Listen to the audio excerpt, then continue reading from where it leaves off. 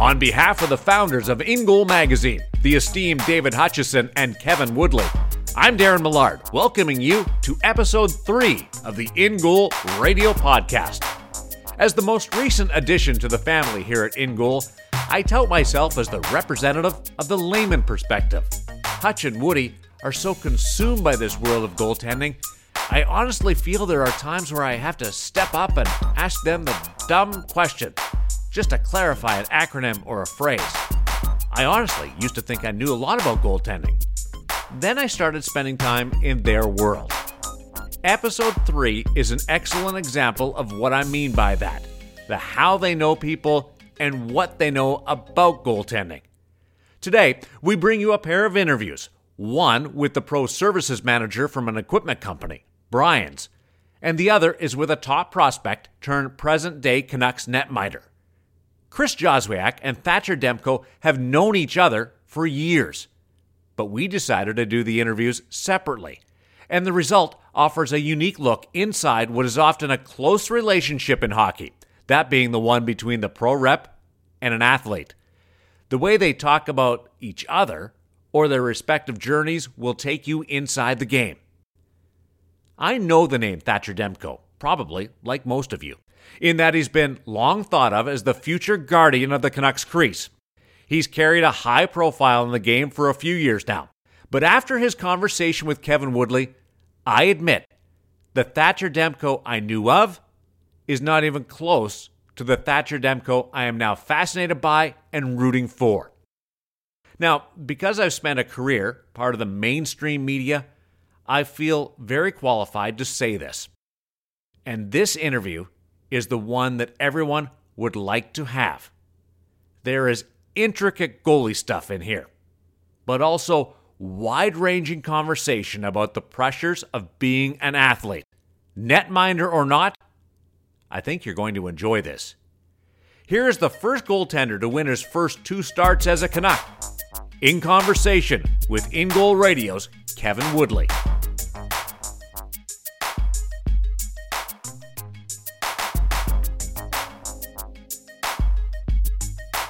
Okay, so we're here with Thatcher Demko of the Vancouver Canucks. Been a Vancouver Canuck for a while, but just now getting a chance to be up here on a full-time basis. And I guess maybe let's start with right now and what this has been like. This first game, and then what changes from last year to this year in terms of having the first one under your belt? Are there less nerves heading out there in front of the home crowd this time than there was last time? I don't think so. Maybe a little bit, just because last year was my debut. But I think, this year I have a lot to prove. They made some moves and, got me in to be a part of the team, full time and give me an extended look here. So obviously a lot to prove still, and I'm okay with that. I know it's going to be a lot of work, and I've been working for a while, and work's kind of just starting now. So I'm excited for the opportunity, and it's been a blast so far. What about the nerves? I think everyone who has never been at this level wonders what it's like. It's crazy to go out there in front of 20,000 fans. Yeah, it's not just the people in the building too. Everyone's watching. The whole city's watching. Every broadcaster or sports anchor, whatever. At the end of the day, it's something that I want to step back and take a look from the outside and just say, all right, who are you actually playing for here? And, you're playing for the city of Vancouver. You're playing for, all the Vancouver fans. And you're playing for the guys in the room. So when you look at it that way, it's maybe a little bit smaller of a crowd. Taking a step back and realizing, who's important. Now, it's also your first year with Ian Clark. Now, I go way back with Ian, so I got an idea what he's like. But this is another voice. I think, 3 voices, maybe 4 if you count AHL guys in a few years as a pro. What's that process like when your goalie coaches change that often, and what sort of maybe sets Ian apart and maybe makes you think this could be an easy transition? There has been a bit of a goalie coach carousel, as you'd like to call it, here the last couple of years, but I don't think that's a bad thing. Getting guys that all of them have, contributed tons to my game too. So, everyone from my first year, Rolly Melanson, and, you know, Dan Cloutier has been with me since I was drafted, and then they brought Curtis Sanford on last year. All those guys have been great. But, you know, Ian definitely thinks the game a little bit different. He's able to, you know, conceptualize everything and put it into terms. And, you know, you and I have talked a lot about this, but the why. Why are you doing this? As opposed to, you know, just telling you to go do something. So I think in camp it was a bit of a transition, just trying to understand how our personalities were going to work. And I think I figured that out. I think he now is getting to know me a little bit better. But the thing that I like with Clark is there's no excuses, and it's all about work. And that's something that's very controllable. You know, it's not like he's asking you to do something out of your control. So, you know, work ethic is something that you can demand out of yourself every day, and that's all Ian's asking for. You having those different voices, we've seen it with young goalies over the years, and I've talked to goalies in pro, especially when guys get bounced around, maybe off waivers as they get older in their career. You can run into coaches that want to change your game, and you almost sort of have to just to appease them. You know, I think the why is important, understanding why you want to make a change versus just do it my way. Now, you've had experience with this, though, from a young age. Different goalie coaches. When you used to talk to me about being in San Diego, growing up, and as I understand it, your dad, when you were on travel teams, would seek out different goalie coaches in different cities. What was that like for you as a younger guy? It was crazy. It was a long, long journey. I didn't have a goalie coach until I got to the NTDP, a full-time guy where I was like, all right, this is my goalie coach. Who was Mike Ayers, who eventually moved with me to Boston College. But in San Diego, it was, you know, a guy here, guy there, YouTube video. YouTube was kind of just starting up. Still, you know, I had a few years of my life before the technology boom. So, you know, YouTube was kind of just getting going, and we were looking at clips of that, of, you know, yoga and mobility and hand-eye coordination work and just everything you could, you know, possibly find on YouTube. And then the big thing was I'd go on these trips, and we'd go to Michigan to play, and I got on the ice with Stan Matwiv from Bandits Goaltending, who I ended up going back to a handful of times, and, you know, we still keep in touch, and I've been on the ice with him recently. But you go to Toronto and get on the ice with Dave Delecki, and, you know, just a ton of different guys from all over Canada, all over the United States. And I think, you know, the first couple times that my dad and I did that, it was more of him driving that.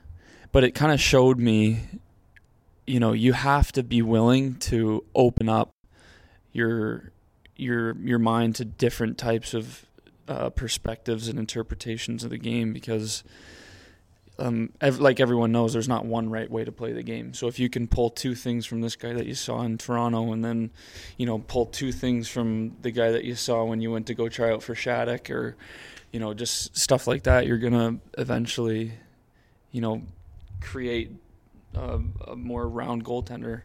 And I think, you know, like I said, my dad kind of drove that at first, but it's kind of been a part of me ever since, and I think that's a huge reason, you know, I've been able to continue to develop. Now, the learning was not limited to seeing all these different goalie coaches and YouTube.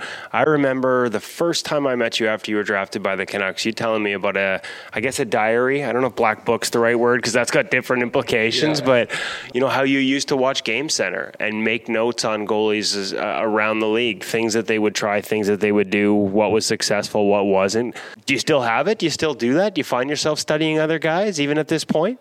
Well, I'll take you back to the way the book started, because it's funny you mention that, because this summer I was out to dinner in Boston, and my mom texted me a picture of my first ever hockey notebook, which was, I think 13. 13. And I had all my goals written out in this goalie notebook. All my goals, everything I wanted to accomplish this year. I had 1 year, 3 year, 5 year, 10-year goals. And I wrote this down when I was 13, which, you know, back then you could pick that up, be like, oh, he's just a silly 13-year-old, you know, setting these lofty goals. But I'm not kidding. Like, it was almost a timeline of my entire career. No way. Yeah, I'll have to pull up the picture. I mean, obviously, I didn't really know, I was from San Diego. I didn't know what the American League really was back then. So I didn't really understand that whole situation, that process of, developing down there, which I needed. But yeah, I mean, as far as, I want to be a starter in 16 AAA, just find a way to do it, because we didn't have a AAA team in San Diego, right? So I was like, just find a AAA team, figure out a way to become their starter. Go play juniors next year. I know you're young, but go do it. And then, go play D1. I want to go play at Boston College. I want to be a starter at Boston College my freshman year. I want to be a leader. I want to do all this stuff. And I kind of sat back at dinner. I was kind of taken off, and I was like, wow, this really, came into existence. Like, it really happened this way. And I credit that notebook to Stan Matwiv from Bandits Goaltending, because I went to one of his camps, and we had a classroom with a mental coach or whatever it was, and he, kind of walked us through, what keeping a notebook like that was like, and what it could do for you. So I tried it out, and I kind of stuck with it. Well, it's funny, Mason. We've seen other guys. Jeff Glass last year talked about working with a mental coach and really setting out goals. He was in the KHL. He wasn't playing in the NHL, and really having that in front of him helped him to achieve it. And I think a lot of people look at it and go, come on, like, just because you wrote it down doesn't mean it's going to happen. But here we are all these years later, and you look back and there it is. And I mean, it's not writing it down and it happening. There's a lot of things that happen in between those two things, right? Like, you have to do it every day. Like, you can't, sit there on your couch and wonder why you're not, accomplishing your goals. That's how you end up a journalist. Exactly. Right. But I mean, you have to sit back, and I taped those goals on my mirror in my bathroom, and every day I would brush my teeth and I'd see that. All right, that's what we're doing today. Wow. Yeah, I got to go to school at 7:30. I'm pissed about that, but after school, that's what we're doing today. And eventually, that year, I actually dropped out of public school and transferred into independent study program, so I could skate twice a day and more during the week, just because there wasn't a ton of ice time available. And one of my goals was to make the NTDP, and I thought I needed to be on the ice more often if I was going to try and do that. So, but yeah, you got to write them down. I think it helps, and you got to remind yourself every day what you're working towards, because it can kind of drift away from you in the heap of life, Wow. Now, what else was in that book? We talked about, notes and scouting other goaltenders and looking for trends and tendencies and things that were going on around the league. Yes. What were you spotting? What did you add? As I got older and the game became more mature, as did I, it turned more of, it wasn't as much of like a, fairy tale book, like, hey, this is what I want to happen or whatever. It turned more into, okay, I'm taking these two or three things, and I'm working on these three things for a week of practice straight. I'm doing these three things.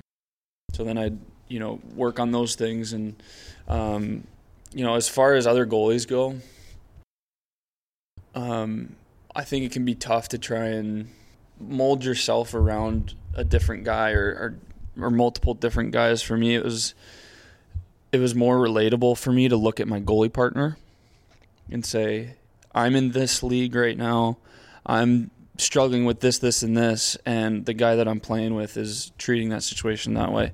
And the first guy that I really looked at was Alex Lyon, who was my goalie partner in Omaha.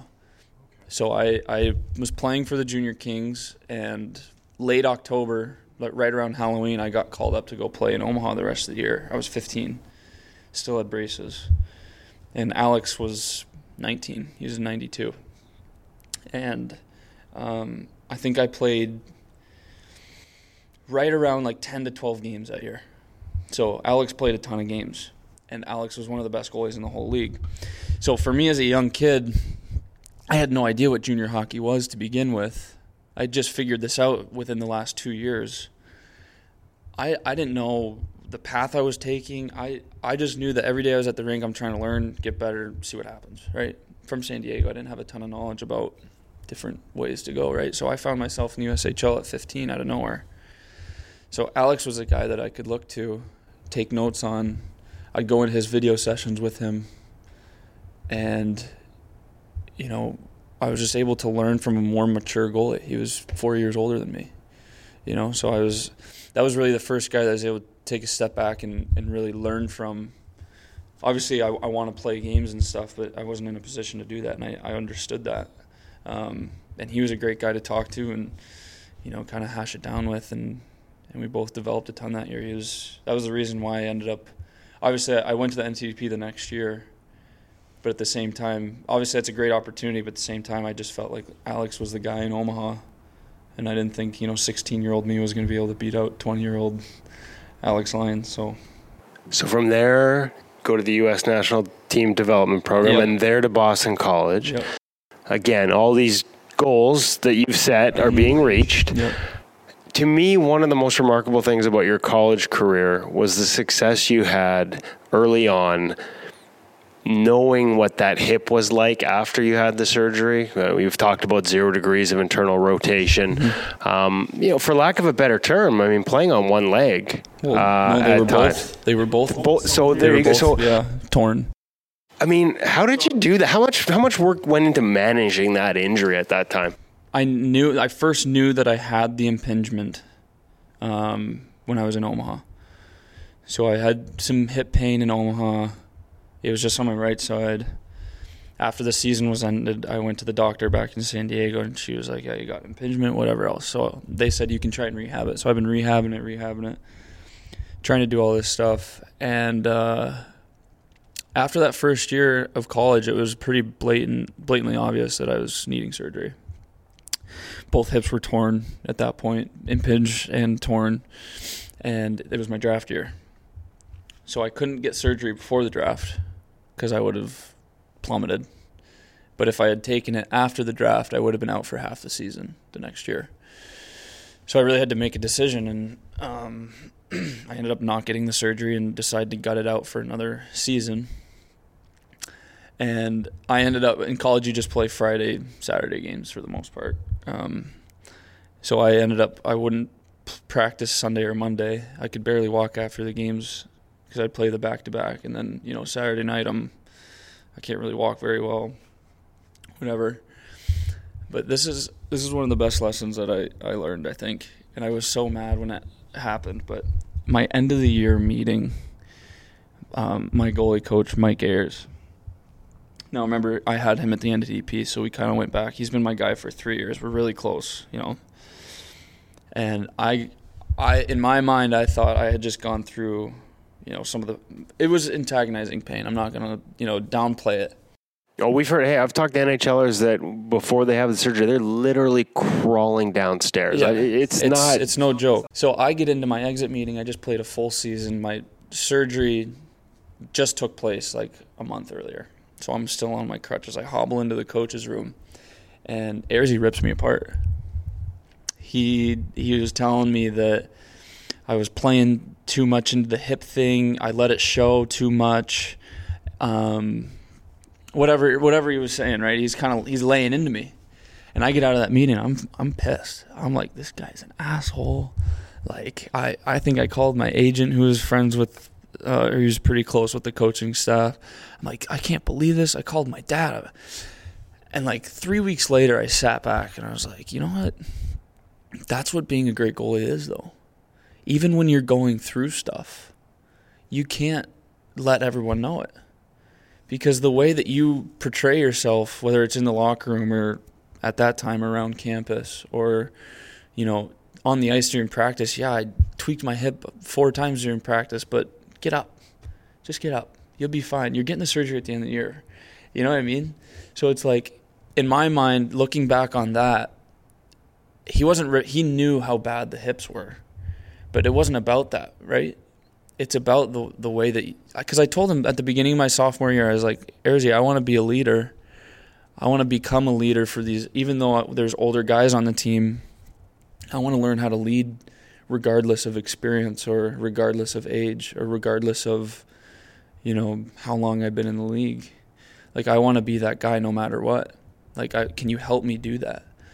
And he never would be like, hey, lead this way. Or, hey, when you get in the room, do this.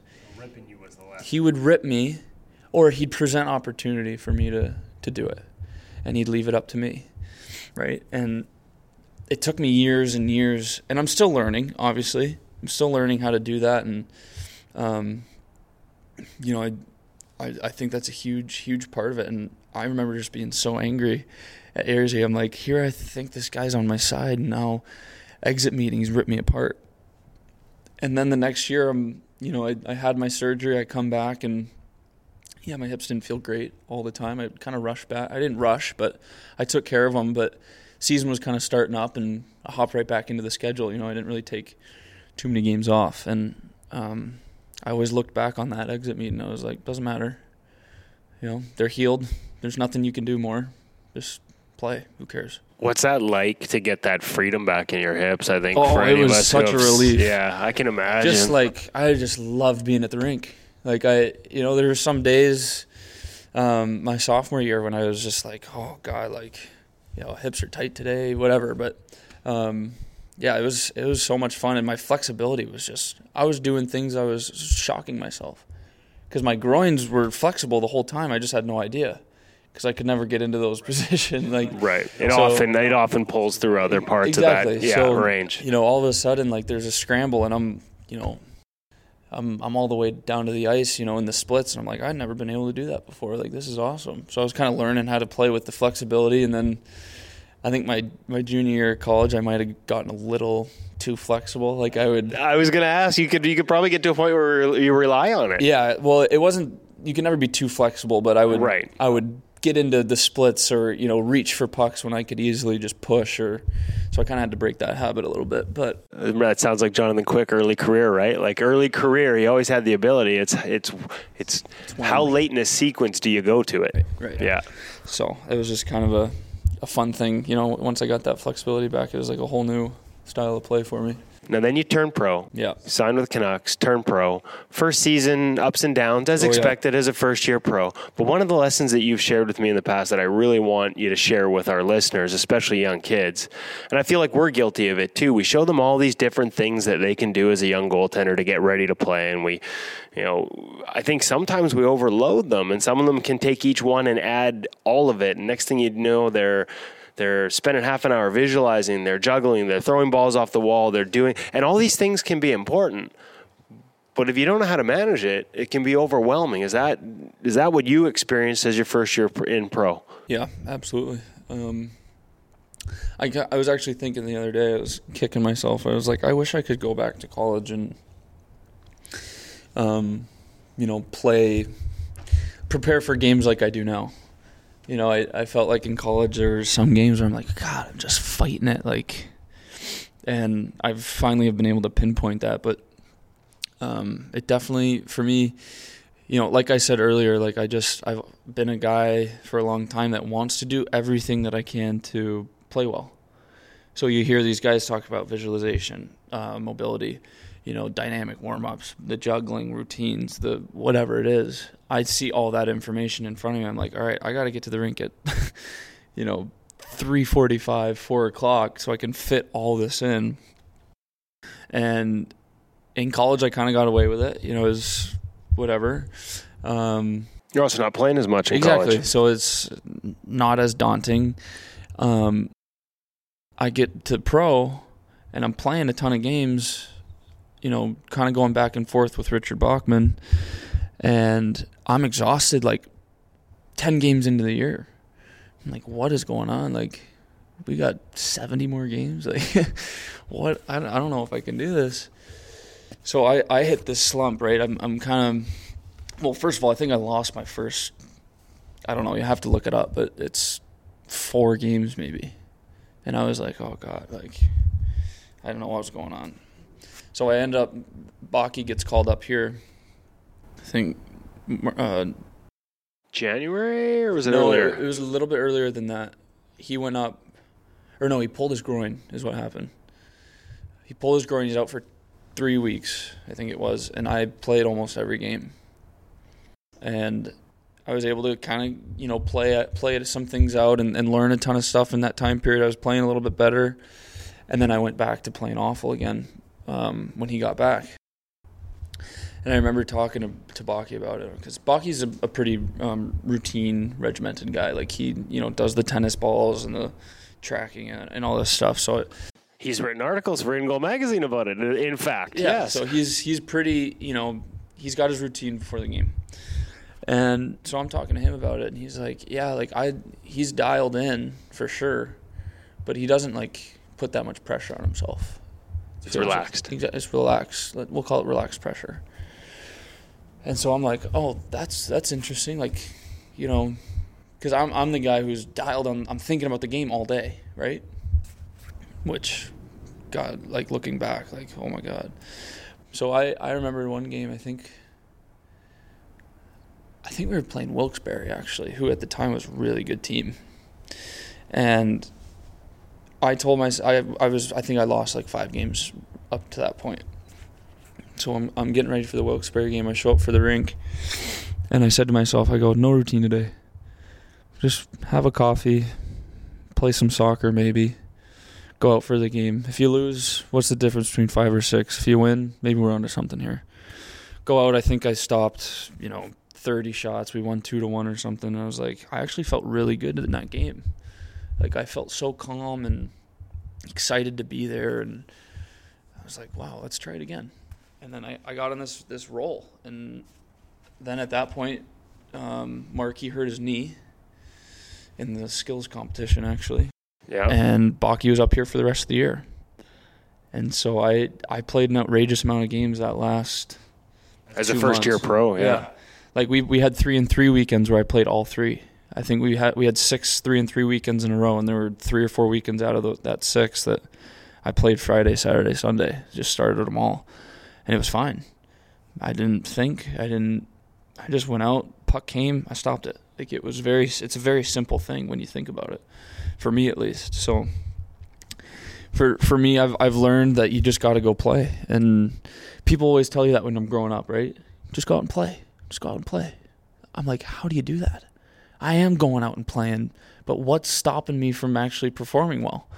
So no one really tells you, like, just go out and play. Just go out and play. Like, they just keep telling you that, but they don't tell you how to do it. So now before the game, like, I'm sitting in the tunnel, and I go, play your game, have some fun, turn it off. Turn the mind off. Just shut it right off. Then I go out, sing a song in my head maybe. Just keep it real. Same one, or does it change? I like My Girl by the Temptations. Keeps me light. Nice. It's a good feel-good song, maybe feel like the sun's shining somewhere. Not in Vancouver. Well, it wasn't in Utica too much, to be honest. But, yeah, just enjoy it. And I force myself to smile. Some of those nights I'm not feeling it.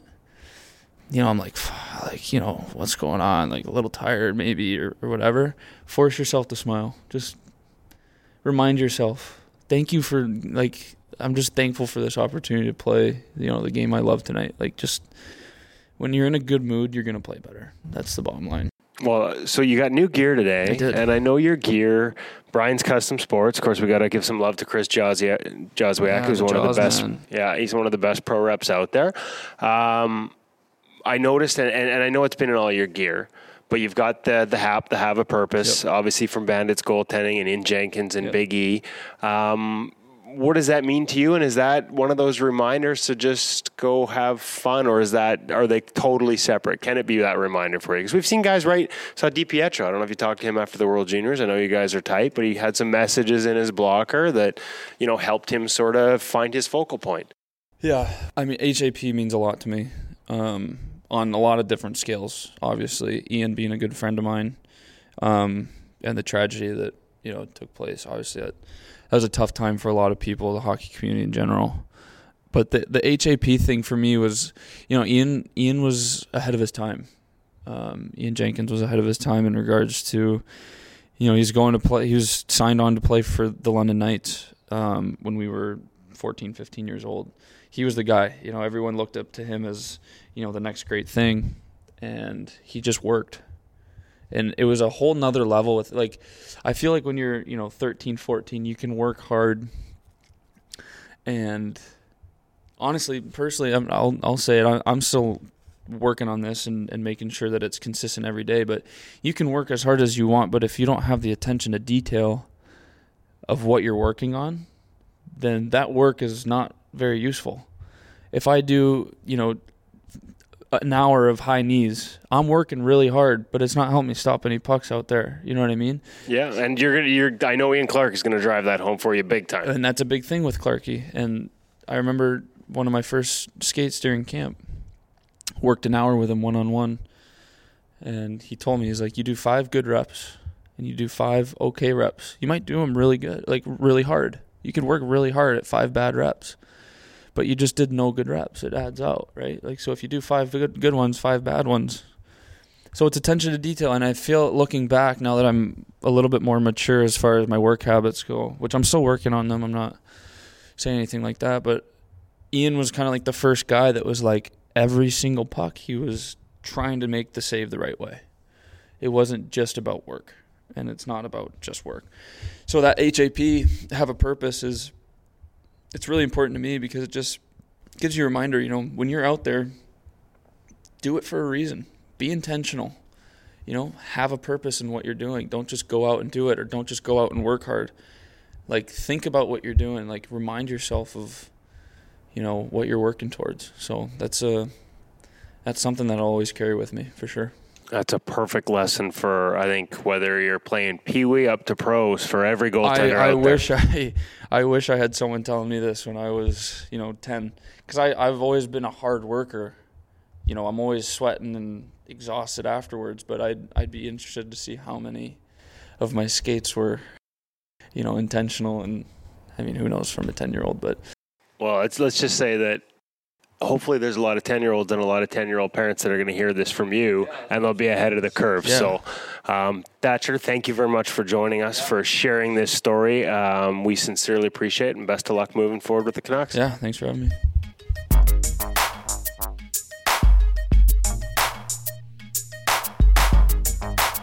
Thatcher, Kevin, thank you. And also, our thanks to the Canucks PR staff for clearing some space and allowing that conversation to occur.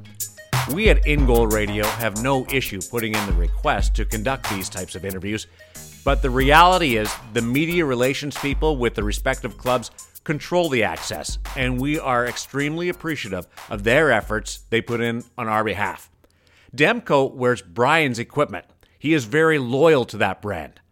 The story behind the relationship comes out in a conversation with Brian's pro rep, Chris Joswiak. It's one of the many areas that Kevin and David Hutchison cover in a discussion with the man they call Jaws. What's a pro rep? What's he do? And how do you become one? It's all right here.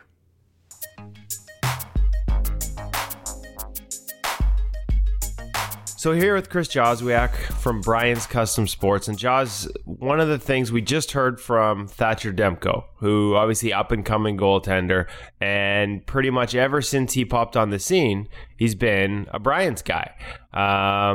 We didn't know where that started until we talked to him, and he told a pretty good story about how when he was, you probably remember, 14 or 15, but playing for the LA Junior Kings, so maybe even earlier than that, he'd outgrown a set of Smith pads and was to the point where it wasn't safe, and they just didn't have the money to buy some. So you remember stepping in and stepping up and the start of that relationship? Well, first off, thanks for having me. I look forward to these conversations and everything else. So, reminiscing with Demko, I mean, looking back, it was a unique situation where I was just starting with Brian's as well. And I actually got my start through Bandits goalie school, and I was playing at Davenport University. I just graduated, and that's kind of how I got my job with Brian's. So the goalie coaches, Joe and Stan over at Bandits, they were working with Thatch, and they're like, listen, we have this kid. He's going to be an absolute stud, guaranteed, this kid is going to be legit. You got to take care of him. His pads are, up to his knees. He's outgrown them tenfold. So you got to look after him. Come up to Plymouth, check him out and see if you have anything in the storage unit or at the factory that, you can get this kid to wear, because he's just, he's unsafe out there. So I met with them, and we got him a set of Ray Emery. We built them for an outdoor game for the Flyers. So they're just a Bucky retro set, and they were 36+2. I think his set that he was wearing at the time was, probably a 33-inch or so.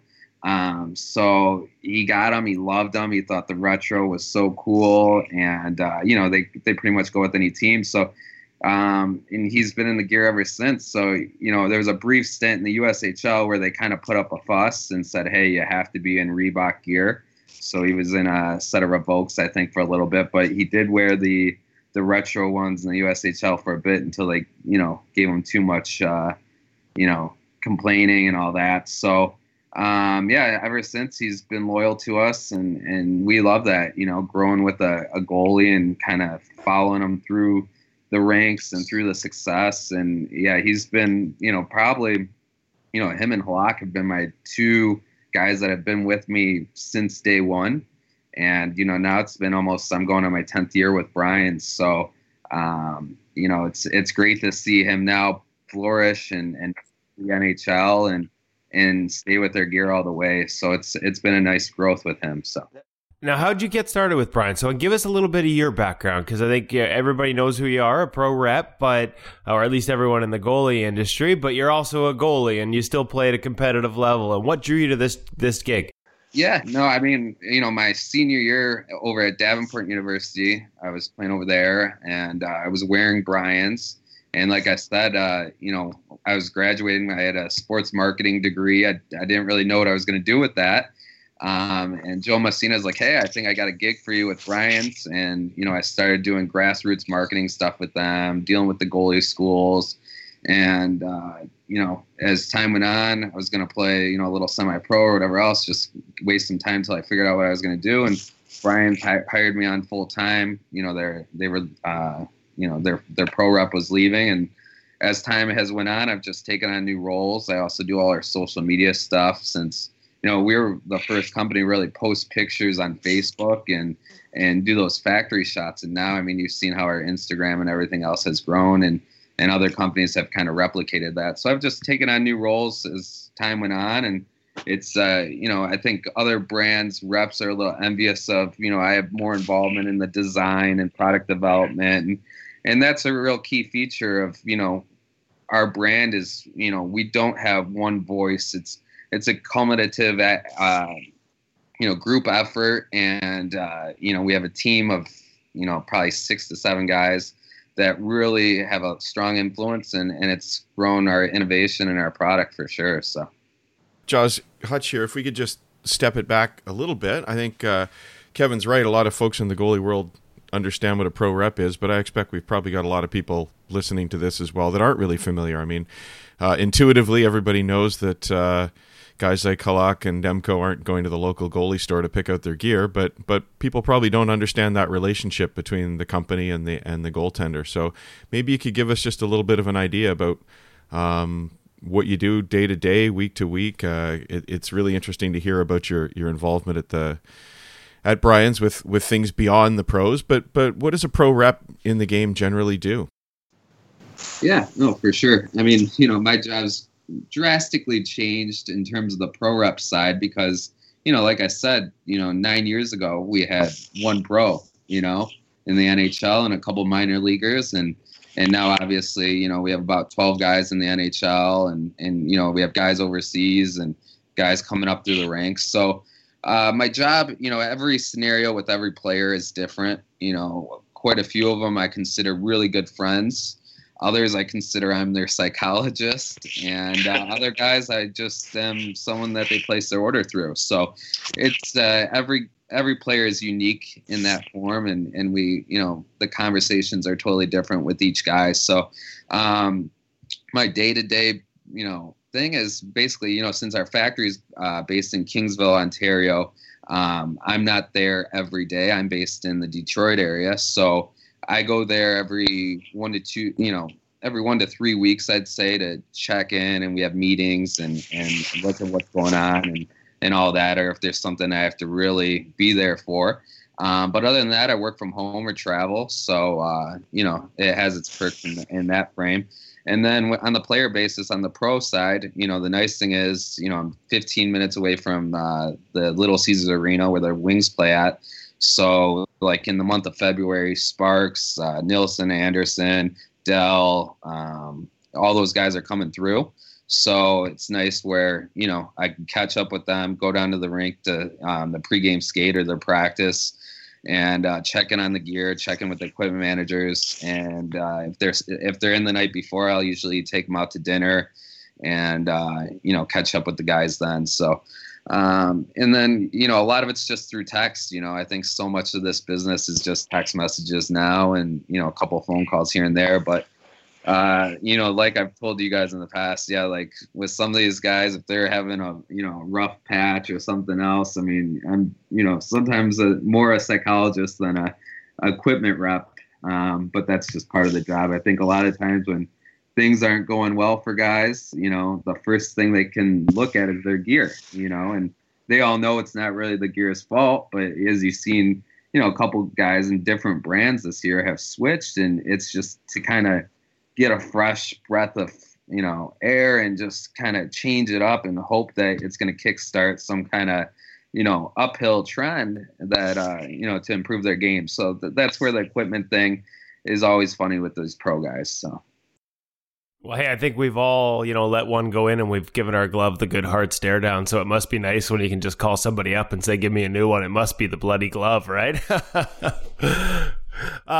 So different guys probably have different levels of understanding and different involvement in terms of tweaking their gear, modifying some of the specs. Now, what I found interesting, and I've seen this trend growing, is there's a lot of younger guys that, I'm not quite sure is the answer when I ask them about their gear. You'll have to talk to, Thatcher Demko. You'll have to talk to Jaws when I asked about his setup, because I think the new one that came in, I noticed optic glove and genetic pads and blockers. So let's start with Demko. What is the setup? How does he like his pads? Because he didn't really have an answer for us himself. And how does that vary from guy to guy? I'm guessing some guys are meticulous to the nth degree, and then other guys, like you said, just one setup after another without much tweaks. Yeah, I think there's two opposite ends of the spectrum there. You got guys like Garrett Sparks that's highly involved and meticulous in terms of aesthetics and, all the specs and everything. I mean, his orders, each one is almost dreadful to deal with because he wants every little stitch and every little piece a certain way. And then, you have guys like Demko that are the complete opposite, and they just entrust me and, knowing what they need and handling all that stuff for him so he doesn't have to think about it. So like Demko, basically a stock genetic IV pad, which is our newest model. The blocker is a stock genetic as well, and then an optic glove.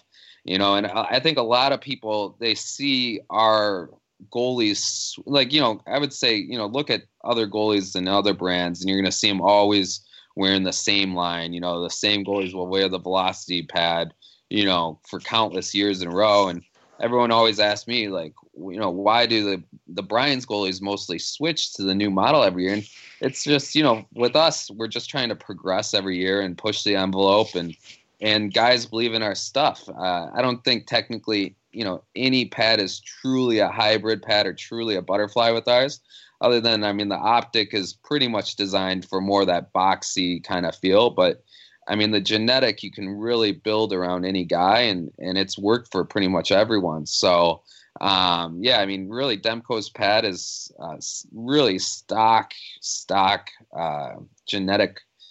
And with him, it's just about the graphics. So, with this last set, for probably the last 3 or 4 years, he's been wanting to do that kind of Eagle, Robert Esch kind of style look. He's just really big into stripes.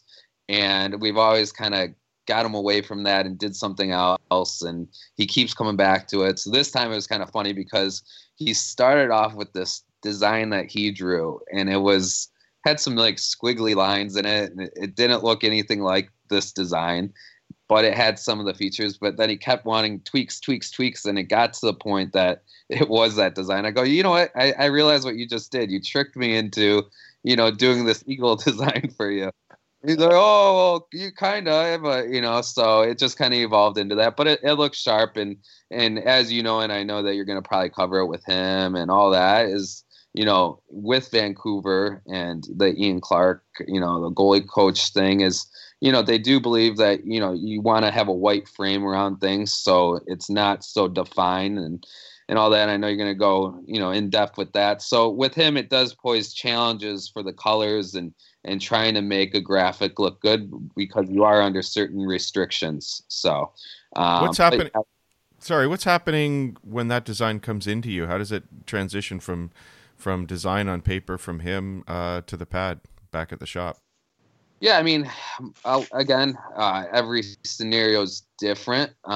When it comes to designs, basically one of three people do it. Either myself, our head designer at the factory, Rio, who doesn't get enough credit in the hockey industry, but I think he's the best designer possible. And then also, sometimes I'll outsource to Brennan Rudd as well, who's, the goalie customizer on Instagram. So it all depends. So with that's something that I did directly with him. So he sent me the sketch and I'll go on to Photoshop and start mocking up the designs. And, 10 tweaks later, we come up with the final graphics. So. You getting guys sending you stuff on napkins over the years? Like what's the best sort of original source of a design that you've gotten in your career? Oh, well, Vasilevsky sent the lightning bolt design and I think a napkin before, which was the one that he wore in the playoffs that one year. Lately, I mean, Garrett Sparks, I mean, he's an artist. So, I mean, the designs that he comes up with, he does full colored pencil with shading and gradients and all kinds of stuff. It actually looks like something that you could frame on the wall. So, I mean, he literally puts probably 6 hours into each sketch. So his are pretty detail oriented. And then like the last one, Georgiev's set that I think we just posted on Instagram yesterday with like the triangle shape. He did that. He did a design on his iPad and sent it over to me, just a rough sketch, just to get the concept. But he was trying to kind of match like the look of the blue block and the red outlines on the shoulders of the Rangers jersey. So I think those are going to look really sharp when he's in the net with those. So Garrett Sparks is basically every young goaltender out there still, still doing all that work to design, sketching it out in class and stuff like that. It's funny, because I'm the same way. And the funny thing is, I was drawing sketches of goalie pads when I was 9 years old, and I look and, almost 23 years later, I'm doing the same thing for my job. So I always reflect back on that and see how funny it was that it's like destiny that this is my job because, in second grade, I'm sitting in class just doodling goalie pads all day long. And literally right now, I mean, we're working on new stuff for next year, and that's what I'm doing at home is doodling and trying to figure out the next graphics and all that. So I always think back how, that's probably the coolest thing about my job is it must be something I truly love because, I've been doing it since I was 8 or 9 years old, so. Now, what about on the spec side and personal preference in terms of what guys like? Like you said, I know most Brian's guys are in stock pads. Maybe Craig Anderson's strapping's unique. A couple examples here and there. But when you transition a new guy, what's that process like? Because I remember, like Robin Lehner, I remember watching him in his old Vaughn pads, and we had some photos, and the boot of that pad would quite literally look like it had melted over the top of his skate. Now, people have probably read it on InGoal before, but like Robin is a toe pusher. He doesn't use the whole blade of his skate to push from his knees. It literally is like almost like a figure skater with a toe pick. Like he just pushes around with the toe. And for him, like he just wants that break, that boot as like buttery soft, and it always used to amaze me to watch him. And then when he had to transition into your gear, like that couldn't have been an easy process to get him comfortable because that's not normally how you guys would build it. So walk me through what that was like. Yeah, I mean, last year with Robin was quite unique. From the beginning, like, normally with a goalie, I have all summer to dial in the specs. Like this year with Nilsson. We have all this time to make a prototype set, a sample set, and see if they're happy, make tweaks, so on. With Robin last year, we sent him a set of pads, and, I found out on, NHL Network from Kevin Weeks saying that, Robin said he's changing into Brian's, and that was the first time I heard. And he called me right after. He's like, I don't know if you watch NHL Network, but I said I'm wearing Bryant's. I'm like, well, we have a week before the season now, and we better get going on some gear. So it was a real unique situation from the beginning. And, with him, with his pad, I mean, well, his Vons, I mean, the top looked melted. I mean, the whole pad, I mean, people don't realize how big and strong he is. And I remember back when I just started at Brian's, I was trying to get him into our gear right when he was going into the AHL. And I remember people just saying how strong he is and, how he just screws up all the creases from, how powerful his drives are. So, he puts a lot of pressure on his gear. So he's a unique animal out there, So we started with the stock optic pad last year, and he kept calling and saying he needs changes, and we'd build another set and he'd call and need changes. He just wasn't getting comfortable in the gear last year, and he was really forcing it. And it was a real big struggle. I mean, at one point he was cutting the boots off the pads and they were in two pieces, and he was wearing them with like tape on them, and it was insane. I've never seen anything like that. And basically he came to the conclusion that he just wanted, a true like segmented boot where it was almost like two pieces. So it was like basically hanging on by lace and the outside material. So it was really unique. It was a struggle. He went back and forth in gear last year. And then this summer, he was going through a lot, obviously. And, his story was on The Athletic, and, he was in rehab, and really no one knew where he was. The Vaughn guys, Adam was asking if I heard from him, and no one really heard from him. We didn't know what he was going to do for gear. We didn't know where he was going to play. And all of a sudden one day he called me and he goes, Jazz, I'm going to wear Brian's if you guys will have me. And he goes, it's going to be a unique story for me this year. And I think you're going to be really, it's going to be powerful, and I think you're going to be impressed. And I'm going to prove a lot of people wrong this year. And like, he was saying things with a lot of confidence, and he knew where he was going to take his game this year, I think. And he knew he had all the tools and all the help that he needed to succeed. And this year with gear, it's been incredibly easy. He's been in the same set all season. He hasn't said one peep about issues or anything else. And yeah, I mean, basically he's in a stock genetic pad with a softer boot. So that's the only tweak. And we take a little bit off his boot too. It's not like the full size, but I think we take off like a 1/4 inch just to give a smaller size boot, and then we soften it up. So other than that, his gear is really stock as well. And we just finished his second set that he'll work those in. I mean, a lot of guys will go right into a new set that day. He'll probably break those in for a good month before he wears them. And I don't think he was going to order another set of pads, but I think now they have the hopes of playoffs and all that. So, I mean, I don't think there's any way an NHL guy could go through only one set of pads, all the way through playoffs and all. It's just, the game's too taxing now, and all these practices and how hard the guys shoot. People don't realize how much these guys, regardless of brand, go through equipment these days. Well, and he, like you said, there's no other way to describe it. He's a beast physically. He's so big and so strong and so powerful. The amount of the idea of him getting through a season on one set of pads just seems incomprehensible to me. Just how much weight and force is coming down on them on a day-to-day basis. And speaking of big guys, Anders Nilsson impressed us here in Vancouver with a pretty wicked set, throwback to when he was 14-15, the Beast pads. And of course, as you said, because he was a Vancouver Canuck, he couldn't have the dark outer roll. Moves to Ottawa. What does it take? How long does it take for you guys to get a new set ready when a guy gets traded like that? Get it? I don't think a lot of people realize it's not just a matter of having it. You can't just finish it and send it straight to the guy. It's got to go through Kay Whitmore in the NHL offices for measurements and approval. What is that process like? How long does that take when a guy switches teams? Yeah, I mean, first I want to say, I get a lot of heat from retail. I'm so accessible, so I get a lot of heat from retail customers messaging me all the time. Oh, now that Nilsson got traded, that's going to set my gear back, a couple weeks, and now he just jumped ahead of me in line. It doesn't work like that. I have allocated production slots, so if that happens, it goes right in, but it's not taking away from anything that we're doing currently, retail or other pro.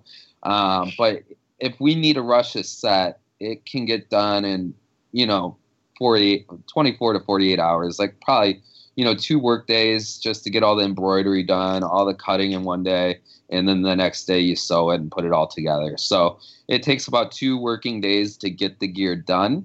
And then from there, it does have to go to K to get approved. And, that can take anywhere from a day to a couple weeks. But K and the NHL are really good if you give them a heads up. And they obviously know the situation. So if they see a guy that, is getting traded, they'll get it in and out the same day. And that's feasible. So, yeah, like a guy like Nilsson, we made the pads, we got the order. The unfortunate thing is we got it right as our plant. We were still closed for a holiday. And then we opened up on Monday. We built the gear. It got to the NHL on Wednesday. And then he got the set when they got back from a West Coast trip. So, the turnaround could be about a week, that's pretty fast.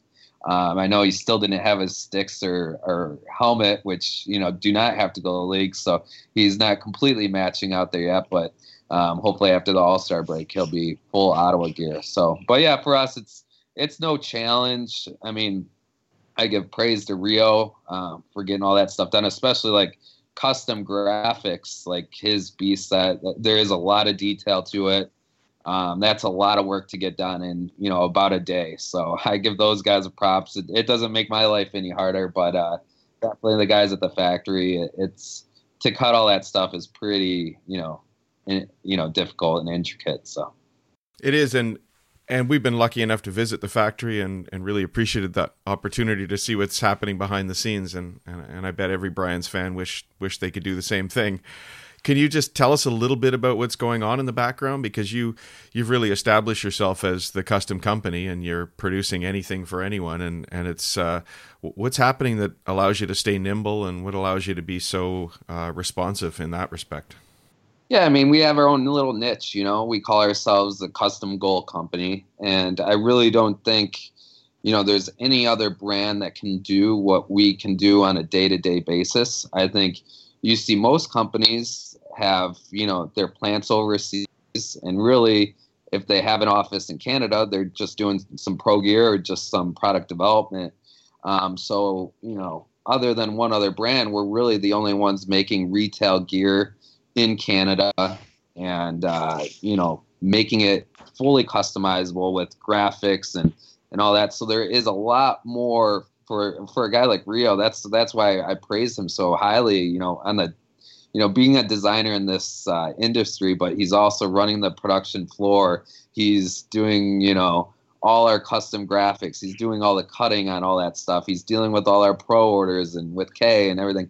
He's got way more on his plate than any other designer. So I try to take as much off of him on the design aspect as much as I can. But yeah, how we're able to produce Canadian-made custom graphic gear with an 8-week turnaround time is pretty insane. And I think that, moving forward, you look at the future and you see, what other brands are doing in terms of, screening and everything. A lot of that is, to cut down production time. So that's where we have to look forward at the future and figure out how we can reduce our production time even faster, because I think that the next trend in goalie equipment is going to be getting that like pro level turnaround time where, NHL guys are getting stuff in 1 to 2 weeks. I think retail consumers want custom gear, but they want it almost instantly. So, and that's a battle when you're doing, a lot of custom one-off designs and everything on the showroom floor every day. So it's going to be a task, but we continually look at it, and it makes it even harder that every year we're trying to make more intricate and more richer gear. We're never trying to cut costs in terms of our product. Every year we're spending more money to have the best product possible. So that also adds production time. So it is difficult, but it's a unique factory, and most of the people that work there are goalies, and we're real passionate about it. So they get it done one way or another. So All right, Jaws, thank you so much for taking a little time out of your day and sharing life behind the scenes for a pro rep. Yeah, I appreciate it, and thanks for having me, and we'll talk soon. We look forward to the Thanks, next Jaws. time.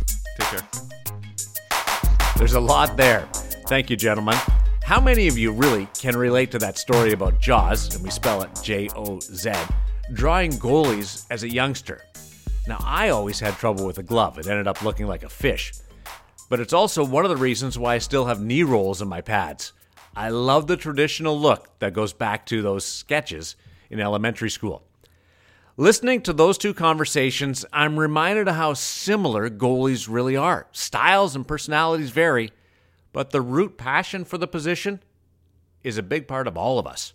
Old guys still hanging in there on the Tuesday or the Saturday morning skates, to kids making their first glove saves, and all the professionals scattered around the world who are in between. Thanks to Thatcher Demko and Chris Joswiak for their time. Bryans should be commended for their commitment to domestic manufacturing and also their custom graphics. On behalf of Kevin Woodley and David Hutchison, I'm Darren Millard.